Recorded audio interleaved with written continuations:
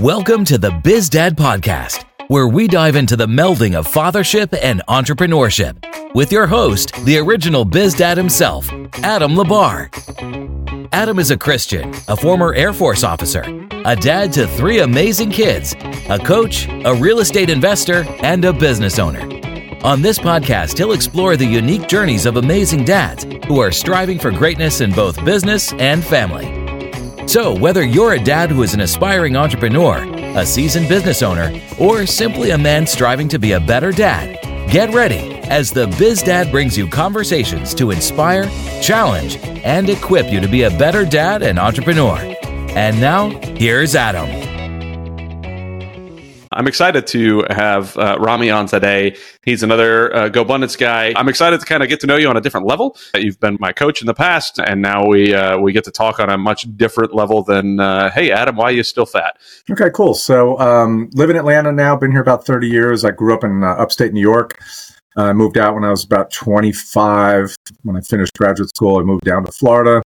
And then moved to Georgia about 30 years ago and got married in 2000. How many years I've been married? It's 23. And I have a boy, an older boy who's about to turn 22. I have a daughter who's 18. So a boy and a girl, and she's just starting college next week. So business-wise, I've been in the fitness industry, as you know, for 31 years.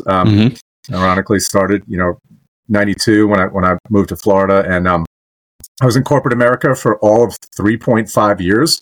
I'm an entrepreneur at heart, always have been, had my little businesses when I was a kid in 94. So I've been in the fitness industry. I was a trainer for about 6 years, got sick of working for other people, entrepreneurial, started my own business, started my own gym in 1999, knew absolutely nothing. First of all, one of the best things, one of the strongest things in my church is community, and not community that you get going for a group run. Like, that's community too, but there's something so much deeper when you have a shared faith and how these people, and I can tell a really quick story. When in 2012, which was probably the bottom, like that's when our house was in foreclosure. We were out, the business was just doing terrible. Marriage was, and I joined something in my church called Christ Renews His Parish. And it actually comes from a Protestant church. I forget what it was called before they transferred over. But it's a weekend that you spend with 36 men, and the women do it too, 36 women. So it's just men, just women. You're in there for 2 days straight. You never leave. No phones, right? And it's intense. There's witness talks. There's, for us, there's confession. There's mass, all that. And then you stay together for a year every Monday night after that. And talk about bonding with a group of men. Yeah. Well, about halfway through it, I was struggling so badly, I dropped out of it. I was like, I'm done. I can't go anymore. I can't tell this story anymore. It's too depressing, All 36 guys showed up at my house unannounced and prayed over me. And they just showed up. I'm like, what the heck? My wife knew they were coming. Yeah. And they prayed over me and they said, we're here for you. And then they just left. And that's in my book. Like, it brings me to tears that they just had a meeting and they're like, hey, Rami's struggling. He just quit.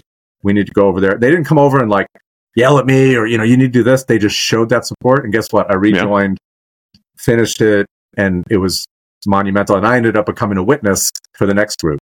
So I ended up telling my story and helping other men, which was super powerful. It's a different level when you're sharing those types of relationships. But, and I never knew it. So you got married in 2000. So for 8 years, you were not Catholic. She was. Was she going to mass every Sunday and all of that too? She was. And you were just kind of like, I went. And I would go twice a month and had no idea what was going on and didn't feel like I fit. Like, here we go again. I'm in an environment where I'm kind of weird. I don't know the rituals and all that. And but again, she never pushed me. She brought the kids. She kept them, in the faith that whole time. So she really held it. And looking back on it, it's pretty amazing. It's hard to do that on your own. I wasn't non-supportive. I wasn't against it. And like I said, I would go sometimes. And then we started. Even when we were going to North Point Church, Andy Stanley's church, she was still going to mass as well. So, she was keeping that alive the whole time. Yeah. So she grew up Catholic, though, you said, right? Yes. Okay. Her mom was very devoted. Right. Yep.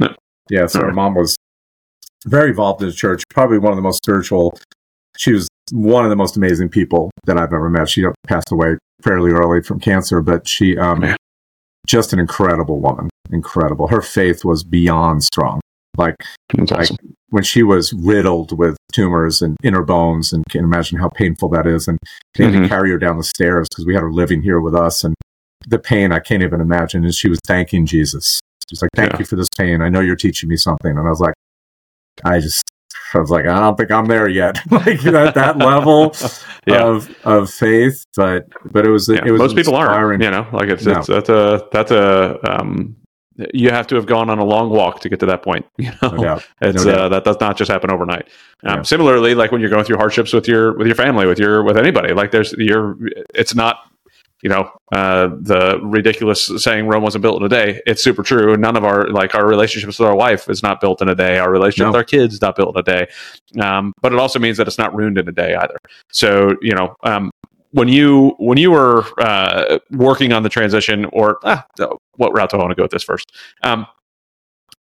When you started having kids, which was right when you got married, right? A year after you got married. Yeah. What kind of conversations did you have about your past already, between like your wife's past and your past, that you said, this is like, did you guys come up with plans? This is how we want to raise our kids. This is the direction we want to go, or was it just like let's figure it out as we move along? Well, I mean, I think one of the biggest things we were clear on is that both of our parents were sort of workaholics, right? And so I was a latchkey kid, right? And it was bad, right? Like too much alone time was not good for me as a kid, too much idle time. And so we both agreed, even before we had kids, and she always wanted to be a stay-at-home mom. So I said, well, I'm all in on that. And so at least till the kids are both like in kindergarten or, like full-time school, right? Yeah. And then maybe go back to work part-time or whatever. So that was a big decision on our part that we really, really are happy with. Our kids never spent one day in daycare. They spent every day with her, and I ran my own business. And even when it was bad, I remember going to lunch with somebody like in 2010. He owned a karate studio, and we were just both getting our asses kicked, like still, And I said, well, the beauty is it's 2:00 on a Thursday, and neither of us had to ask our boss if we had to meet for lunch today. Like there's still some benefit in this. And that I was able to pick up the kids up at school almost all the time and spend time with them when they got out of school. And so that was good too. They spent the whole day with her. So, but religious wise, I wasn't there yet, right? In 2000. So, and again, I was definitely searching. Like I probably went to 7 different churches. So, and I was looking all over the place. I think I actually went to a Buddhist temple at one point. Like I was all over the place, and I think she appreciated that. And again, she's way more patient than me. Like she's like, I have zero patience. It's definitely something I read in the Bible all the time, like something I have to work on. And but never pray for, because you don't want to be tested on that. No. Read about it, do the self work. Don't let God try to put me through it. Don't bring God in on that one, because he will test you. We're doing it with one of our businesses now, and I'm like, boy, is he testing us. And so so major props to her, like looking back on it, like just letting me come to it on my own. And what a cool way I came to it. Like my son brought me in, like, oh, really? Asking questions, right? That he asked those questions that I couldn't answer. And I was like, you know what? Let me look into RCIA, right? And from then on, I had a great group. We had 12 people. It's kind of interesting. We had our 12 disciples, and we all made it, which was great. And it was a great experience. It really was. Awesome. And it's, 9 months to get there is pretty incredible. Yeah. So that's really cool. Today we have Dan Reed on the podcast. I'm really looking forward to learning a little bit more about him. We spent a lot of time together for a short period of time in OTS. We were both prior enlisted folks and went into officer training, and then did that for a while and became good friends there. And here we are years and years later doing a podcast together. When I first came in the military back in 1999, I came in and enlisted as a TAC-P. Did that for about 13 years. Made it up to Master Sergeant. And throughout that time, my wife and I had 4 kids and several dogs along the way. During that time, I finished my bachelor's degree, my associate's degree, and started my master's degree all before I went to OTS. As far as business goes, I never actually started a business until we moved to Ohio. And this was probably my 6th or 7th home that we had renovated. It's something that I really enjoyed. I loved to get into plumbing, electrical, construction, etc. I built all the going away gifts for all of our military units. Carpentry is kind of one of my passions. And so that's what inevitably led to me starting Reed Custom Woodworks back about 3 or 4 years ago. All right, fantastic. I'd love to hear kind of how you have tried to instill that into your kids, because there's only we could force our kids, by the force being not the way we want it to be, force our kids to go to church for a while, but how do you instill that into the kids, like the faith and leading your family as Christ leads the church type of thing? How are you implementing that, or how do you feel like you're doing in that realm? Yeah, so that's a really good question. I think it's super important on how you raise your family. One of our main focuses when we started homeschooling our kids is we wanted them to have a Christian education. Mm-hmm. Aside from the Christian education, we were not happy with the safety of our kids in schools. I'm not talking like the gunfire or shootings in schools. What I'm talking about is bullying, or kids that have a very negative influence on our children. Because let's be honest, kids are not very smart as they grow up, and they just aren't. And without positive adult interaction with them, they will always continue to be not super intelligent. And that's just the way life is. You have to have teachers. You have to have good role models. You have to have mentors in life in order to direct you in the right way. But in schools, what you mostly have is one teacher who is very much struggling to try and keep an entire class focused on doing either literature or math or English or whatever the case is. But the entire rest of the time, you've got 30 other negative influences on your child. Mm-hmm. And that's just the way it is. And if you have let's be honest, most of those children do not have great parents anymore. Yeah. They just don't. I would say you're lucky if a quarter of them have great parents. And so all the other ones are now even worse of an influence on your child.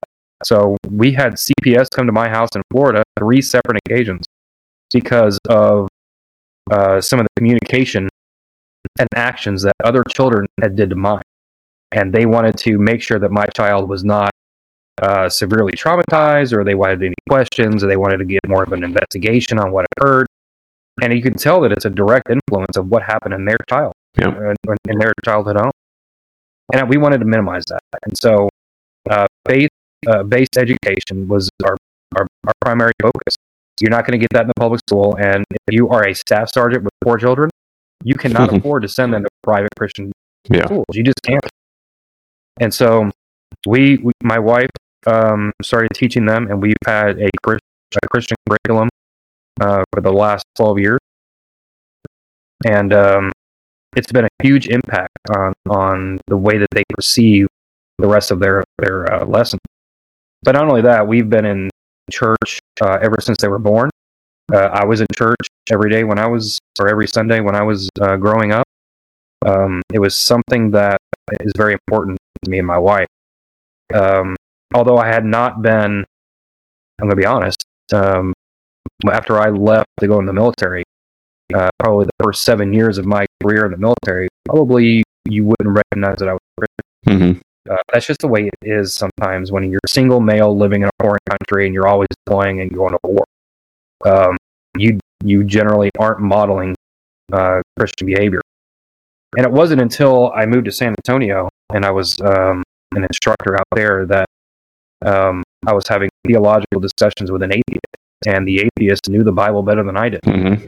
And I felt ashamed of that. And I said, look, if I'm going to be a Christian and I'm going to follow in Jesus' footsteps, I've got to know more about what I'm calling this my faith. I was planning on doing a master's in finance, but I felt God was leading me towards theology. So I did a master's in theology and finished that about 6 years ago.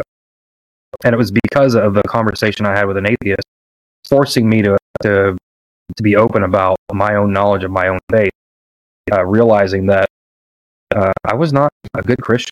And so I needed to learn more, and God forced me to go into a seminary. And in seminary, I took a lot of apologetics. I took a lot of deep theological discussions or courses like systematic theology, church and history, historical backgrounds. I mean, you name it. Very in depth. And since then, I've been, I think, more equipped to have these discussions with my kids. And so we have, I mean, every week we'll have some sort of theological discussion that we discuss as a family. And it's okay if they disagree with me. It's okay if I disagree with them. As long as the principle of our discussion is based on love for God and salvation. If you and I have a difference of opinion on a salvation-based topic, we've got an issue, and we're going to discuss it even more. But one of the biggest discussions that we've had as a family recently is about predestination. Now, if you believe in predestination and I do not, guess what? It's okay. Yeah. We don't have to be upset about it. We don't. That is not a salvation-based issue, and we have those kind of discussions often. And throughout their lives, they've been involved in all the youth groups. They've been involved in lots of different homeschool co-ops where they're all Christian-based.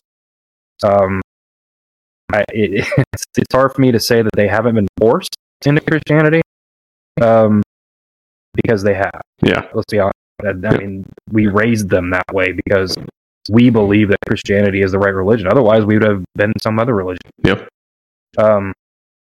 But we've also let them to make up their own theological minds. So I did not force any of them. In fact, I held my kids off on getting baptized until I felt like they really understood and believed why they were getting baptized. And then I baptized them in the church.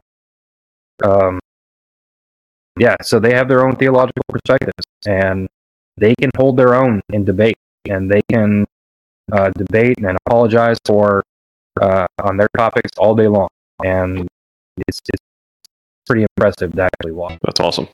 Yeah, when we first met, I had actually signed up for my master's in theology, and then I got picked up to go be a pilot in the Air Force, and I was like, well, I don't know when I'm leaving. I can't obviously do that while I'm in OTS. I can't, do classes, so I put a pause on it, and I've been debating whether or not I should go back to it for a long time. It's just been one of those, constantly going on here because I thought the same thing. Like I want to be able to defend my faith more than I was physically capable of doing previously, and did not want to be a, as the Bible talks about, lukewarm Christian, like I didn't I don't want to be spat out, right? I want to know where I'm going and what I'm doing. So no, I appreciate that. And I mean, I've been trying to do, I mean, granted, my kids are 8, 4, and 3 months, right? So the conversations are very different now. I'm not necessarily having, deep theological conversations the way I would like to do with, my friends. And, I'd love to get on calls with you even just to talk about those things. So I've got another friend of mine that I love getting on calls with, talking about that stuff, just because it's a good to challenge my brain and where I'm thinking and how I'm thinking. And, there's funny enough, that predestination conversation, reform versus, versus non-reform, the Calvinist type thing, with one of my buddies who's very much in the reformed side of the house, that it's predestination. And I'm very much not. I'm like, no, I don't read it that way. And I don't agree with you. And it's perfectly okay, which is funny to me because to take it off a little bit, right? So if you're the person who does believe in only predestination, then it is a salvation issue, right? Because if you're not predestined, then guess what? You're not going. So that is your salvation, whether you're predestined or not. Yes, kind of, right? So this is the problem that I have with predestination. Number one, how do you know that you are predestined? Yeah. Is it because you believe in God and that you've been saved? So automatically you have to have been one of the ones that were predestined. That's either a great coincidence or it's just not reality. Mm-hmm. And I even have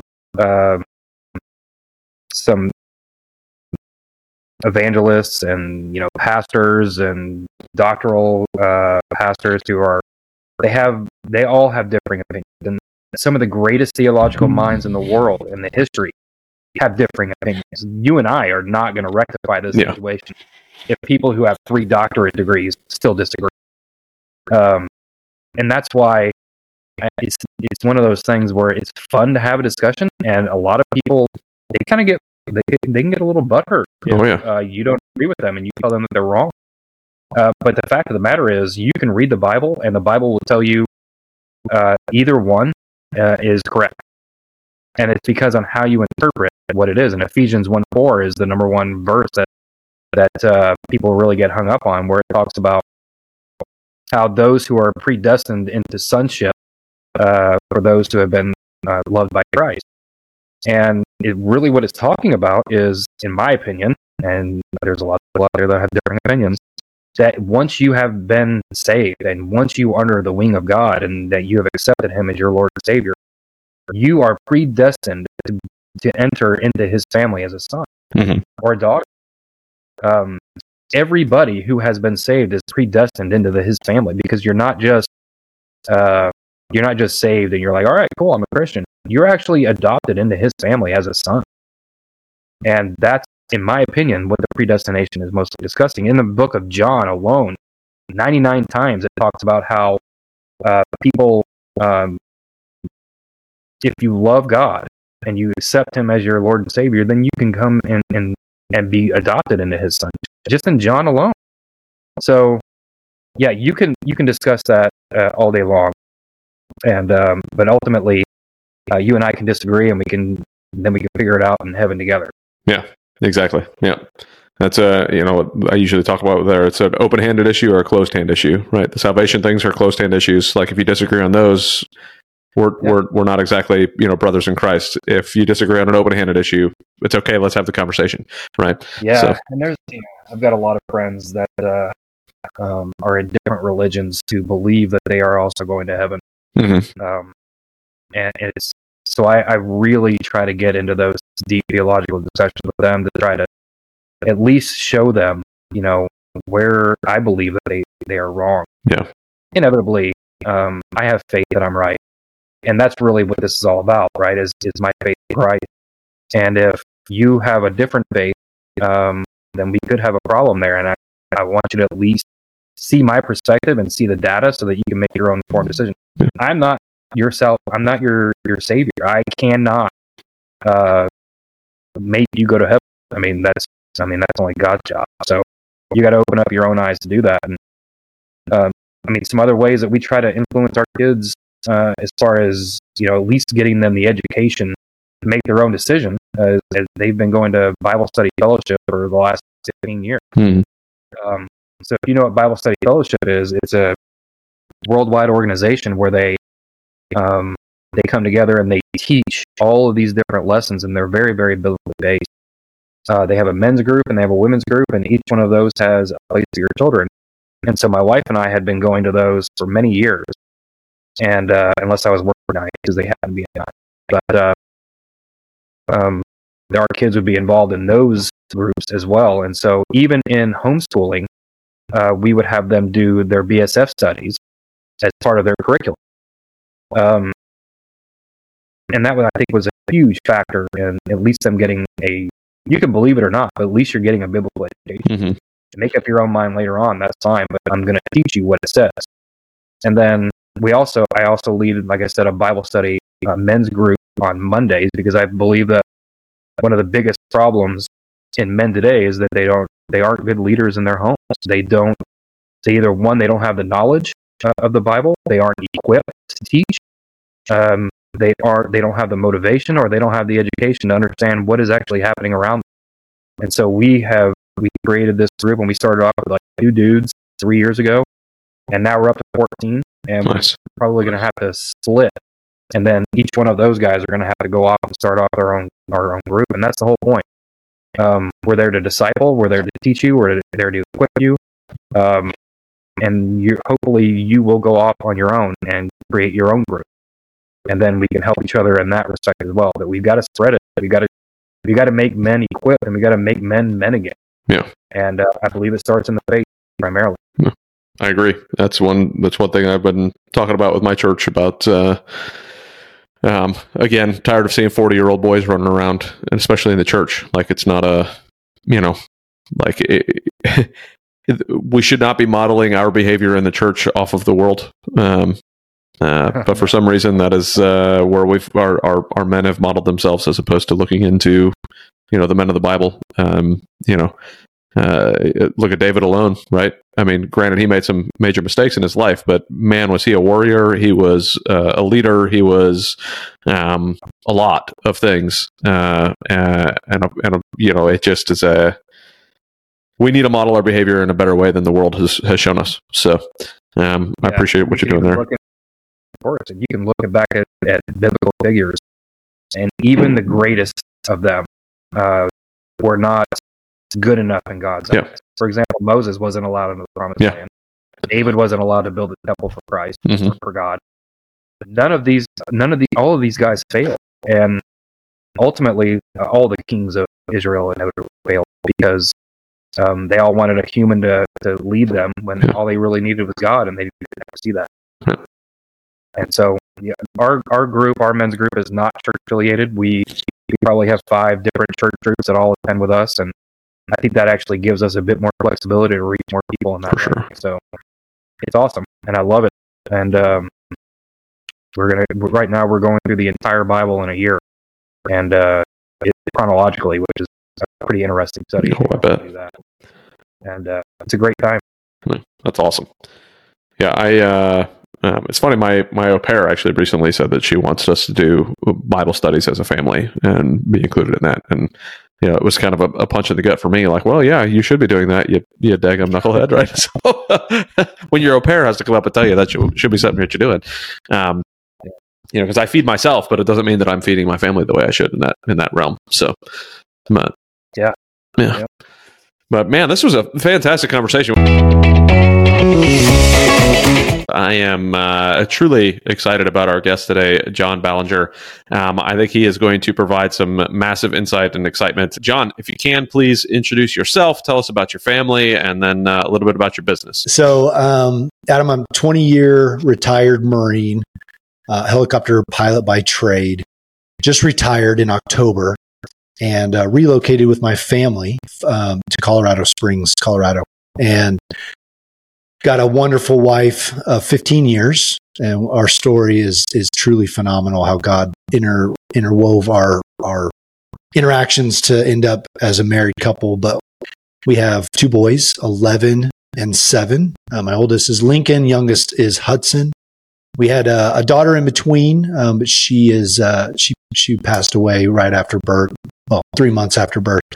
So we're a happy family of 4, and man, loving this next chapter, trying new things, trying to expand my horizons. I purposely avoided going back into aviation and purposely avoided going into military contracting because those seem like somewhat safe bets that I wanted to try to grow from. So 2 or 3 things that I'm actually doing. One, I started with 2 other partners, a real estate development company, and that's based out of Oklahoma.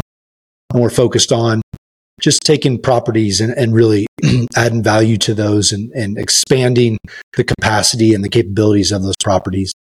And also doing some coaching, some executive coaching, one-on-one coaching for individuals who are just seem to be stuck in a place that they need a little assistance getting out of, a little bit of accountability. So I do that for individuals, and I come in and speak to corporations just on anything and everything that they may need help with. So really excited to put my hand to different things, but it is also trying at times as well. So that's what I'm currently doing. I talk to a lot of people, a lot of dads, new dads, that say, I can never go through what you went through. And I like to challenge that because God has made us very resilient. God has made us to want to have faith. And so our daughter was born on Christmas Day, and a couple weeks early, but not too much, and no expected complications. She was our second child, so we of course did all the screenings and all the tests, and thought everything was going to be work out perfectly. So it was born Christmas Day. We showed up at the hospital. We were stationed on Hawaii at the time, on Oahu. And immediately after she was born and I was able to cut the umbilical cord, the nurses rushed her out of the room. Lack of pulse and very shallow. If she was breathing at all, it was very shallow. and they put her in an incubator and started working on her. Well, there's only one NICU, neonatal intensive care unit on Oahu, and that's in Honolulu. So they had to rush her from the east side of the island where we were in Kailua over to Kapiolani Hospital. And there she was for 86 days. And they ran a full battery of tests. Every day was something new. Every day was something different, a new strategy, a new thing, a new discovery. Some days were high, some days were low. And it was interesting because we at no time knew really what was going on. Found out probably month 2 that there were only 2 cases in the world that were documented similar to hers. And in those 2 cases, both child died within 4 months. So that gave us, something to work off of. And ironically, when we were told that, our faith only increased. Unfortunately, her lungs, heart, and kidney all started failing at different points in her stay at the hospital. And on the 86th day, we had to say goodbye. And it was really interesting because the whole time she was at the hospital, my wife and I's faith continued to grow. It continued to, we just got bold. I mean, I told doctors that I was going to walk out of the hospital with my daughter. I told the Marines that I was working with, I was the maintenance officer at the helicopter squadron at the time. I told 150 of them that I was going to walk my daughter back into the squadron one day and they were going to get to meet her. So just bold words, bold actions. And when she passed away, it had some pretty devastating effects. My wife obviously took it the hardest, and she really had to dig deep and figure out what she truly believed. And we have been believers. We've both been raised in the church our whole lives.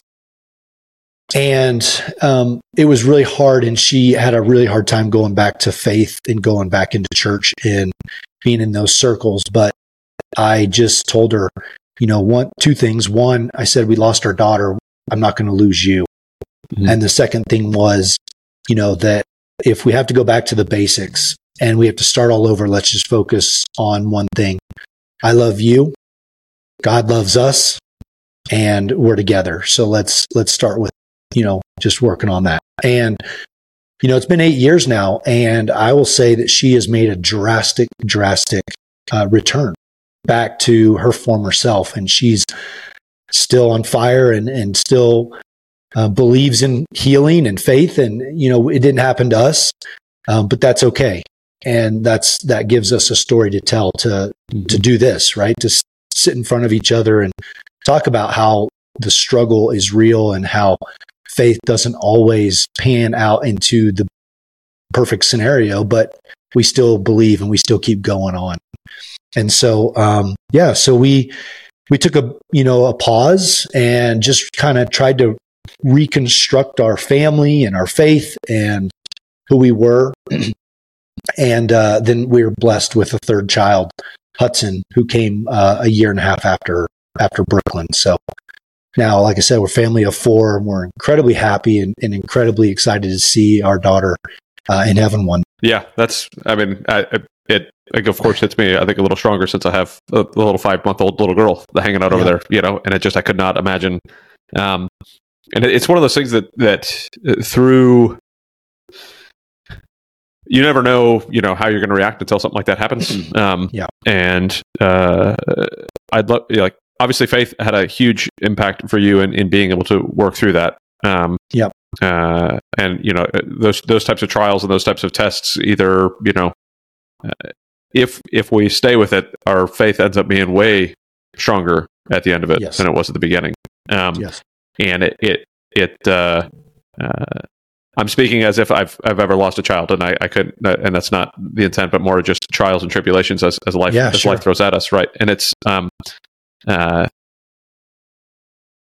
let me ask about your wife going through that, right? And how were you best able to support your wife through that? Especially like now she's not only obviously heartbroken about losing her daughter, but now obviously probably angry at God and what, like, for even allowing that type of thing to happen. Because it's one thing for us to have conversations that we just throw out in the ether as far as like, how does God let tragedy happen? But it's another thing to look at and say, okay, yeah, but that tragedy is now right here. Like it's not not this tragedy out there. But so can you? How did you best support your wife through that, or maybe how did you fail to support your wife through that you would love to do over if you could? Yeah, it was a time of a lot of learning. One, learning about communication, learning about the grieving process, learning about support. When there's an 83% chance families will separate when there's a death of a child.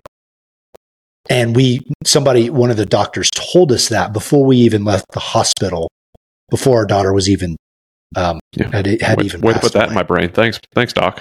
Yeah. So that tells me two things. One, there's a really small chance you can stay together, but there's a chance, right? The odds are against you, but man, if you are one of those people that say, you know what, I like those odds because somebody's making it. Let's figure out what they're doing. So I had to learn a couple things. One was communication. We obviously, men and women, communicate vastly different. And I had to quickly figure out that sometimes not saying anything, not having the answer, not being able to fix the problem, as most guys want to do, is okay in this scenario. Some of the best remembrances I have of us grieving together is me just arm around my wife, weeping together because there's no words that you can say. And for guys, it's kind of weird that we think, well, I got to say something. I want to provide something, very philosophical that can fix this problem, but it can't. So sometimes just sitting in silence does the trick. Another thing that we had to really work through is the grieving process. And I like, I tell people, my wife and I both got to experience our daughter for 86 days on Earth. But for my wife, she had her in her belly for 9 months. That is a much longer relationship, a much harder thing to grieve. And my wife and I talk about losing, a child that's 22 years old or 30 years old. It's the longer you spend with them, obviously, the more attached you become. But my wife was very, very grieved, where I had 86 days. All 86 days were spent in the hospital, in a very isolated environment and very sterile. But the way I would grieve is I would take my surfboard or my stand-up paddleboard far out in the water. And out there, I would get angry. I would shed tears. I would beat the water and yell at God and try to figure out why this happened. And I would come home and I would be okay. My wife would be home with our 2-year-old son, grieving.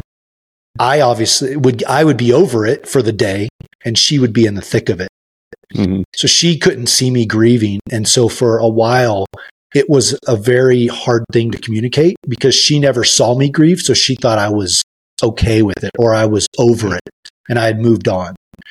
Where in reality, we were just grieving two different ways. And so when it was a struggle to communicate that until I realized she just wanted to hear that I was having a tough day, or I thought about Brooklyn, or something reminded me of her, or I saw a girl, a 5-year-old girl that, man, that could have been our daughter, whatever.